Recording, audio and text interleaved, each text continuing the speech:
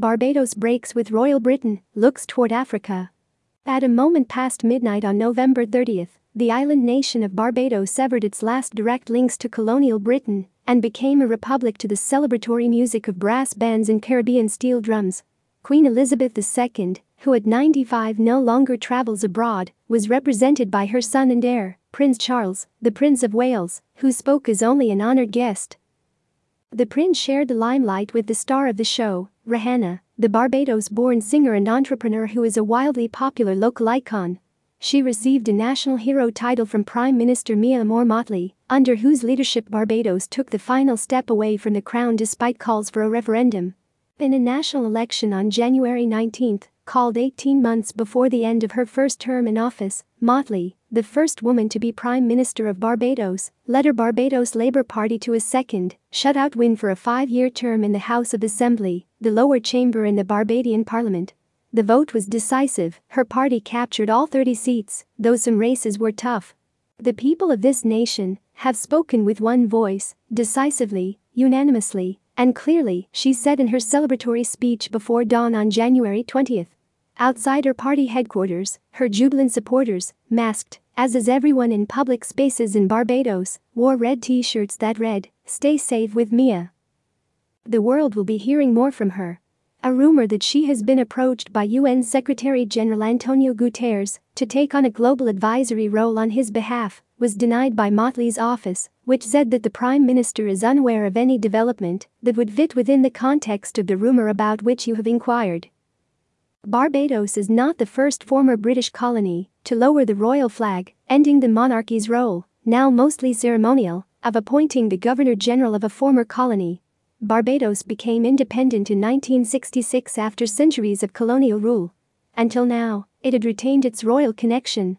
This is a time, however, when demands for a new round of redefining and finally eradicating the remnants of colonization are gaining traction in developing countries. Motley, 56, is a champion for the cause as she explores the untapped potential in developing stronger ties with Africa.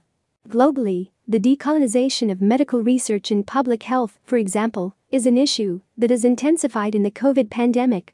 At the same time, calls for the decolonization of international affairs demands that global policy decisions should not be the prerogative of big powers. In a virtual conference of several African and Caribbean leaders in September, Motley applied the decolonization principle to the reawakening and strengthening of a transatlantic culture to help overcome the corrosive legacy of slavery. "We know that this is our future. This is where we know we have to carry our people," she said. "Your continent Africa is our ancestral home, and we are related to you in so many ways because Africa is around us and in us. We are not simply from Africa. I ask us to recognize that the first thing that we must do, above all else, is to save ourselves from mental slavery, the mental slavery that has us seeing north only, the mental slavery that has us trading north only, the mental slavery that is us not recognizing that between ourselves we constitute 1/3 of the nations of the world, the mental slavery that has prevented direct trade links or direct air transport between Africa and the Caribbean, the mental slavery that has blocked us from reclaiming our Atlantic destiny, formed in our image in the interests of our people." Descendants of African slaves, she said, should be able to visit countries on both sides of the Atlantic and renew shared cultural traits, down to foods they enjoy. Caribbean people want to see Africa, and African people need to see the Caribbean, she said. We need to be able to work together, not in the interests of a colonial civil service, or because people brought us here against our will. We need to do it as a matter of choice, as a matter of economic destiny. In her 2021 Christmas Day message to Barbadians, Motley was more expansive, seeking a global role for this small nation already punching above its weight. Barbados ranks near the top in human development in the large Latin American Caribbean region, a positive environment for women and girls. With some exceptions, Haiti stands out for its tragic failures. The Caribbean region has a good record.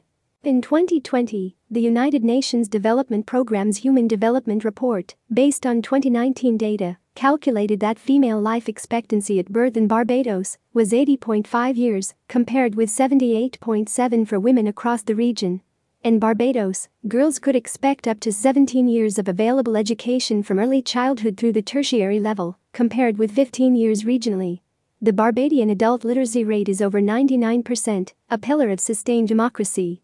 Looking outward since taking office in 2018 for the first time in a landslide election victory for her center-left Barbados Labour Party, Mottley has established a strong personal international profile.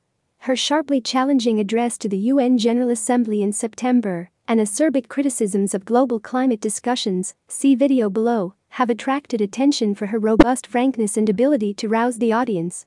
Yet she is leader of a country about a quarter the physical size of metropolitan London, with a population of about 300,000, comparable to that of the Bahamas.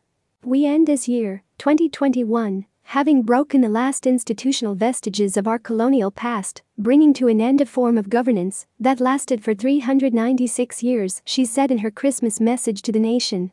We have declared ourselves a parliamentary republic, accepting full responsibility for our destiny, and above all else, installing the first Barbadian head of state in our history. Sandra Prunella Mason, the former Governor-General, a Barbadian lawyer, was sworn in on November 30th as the Republic's first president. We move forward, my friends, with confidence, Mottley said in her message. This, I believe, is testimony to our maturity as a people and as an island nation. Now, we are at the doors of 2022. We are determined to resume the journey towards Barbados becoming world-class by 2027. It is a tall order. The Barbadian economy was set back by the loss during the pandemic of crucial earnings from its predominantly high-end tourism, but the Prime Minister says travelers are beginning to trickle back. The Central Bank of Barbados predicts that tourism will recover fully by 2023. Mottley is at ease on a big stage. She has lived in London and New York City, holds a law degree from the London School of Economics, with an emphasis on advocacy, and is a barrister of the bar in England and Wales. The early history of Barbados under British rule is steeped in centuries of exploitation and misery. Not long after the first white landowners began to arrive in the 1620s, driving indigenous people off their land, the island became a hub of the African slave trade in the Western Hemisphere. Britain soon dominated transatlantic trafficking and built a new, prosperous national economy for the British elite on the backs of Africans. British plantation owners had learned from the Portuguese and Spanish, who had introduced slave labor on their colonial properties in the 1500s, how profitable the system was with free labor. In the sugar plantations of Barbados, it was used on an industrial scale. Over the years, hundreds of thousands of Africans were no more than chattel, deprived of rights under harsh racist laws. Slavery was abolished in the British Empire in 1834. It was abolished in all the Northern American states between 1774 and 1804, but not in the South until 1865. The story of slavery in Barbados is told in a 2017 book based on scholarly research laced with searing portrayals of Afro-Caribbean life, The First Black Slave Society, Britain's Barbarity Time in Barbados 1636 to 1876. The author, Hilary Beckles, a Barbados-born historian, is Vice-Chancellor of the University of the West Indies, which published the book. Beckles has been a leading proponent of reparations for slavery who regularly excoriates the British elite, London financiers and the institutions they created from profits of slavery. The British establishment not only failed to make amends, he argues, but also never told the truth to the British people about the horror of Afro-Caribbean life.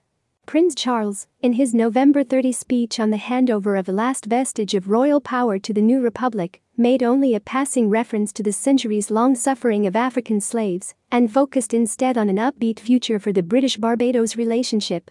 From the darkest days of our past and the appalling atrocity of slavery, which forever stains our history, the people of this island forged their path with extraordinary fortitude, he said. Emancipation, self-government and independence were your waypoints. Freedom, justice and self-determination have been your guides. Your long journey has brought you to this moment, not as your destination, but as a vantage point from which to survey a new horizon. First issued by Barbara Crossett, Senior Consulting Editor and Writer for PassBlue, and the United Nations Correspondent for The Nation. More news about Barbados. Number Barbados.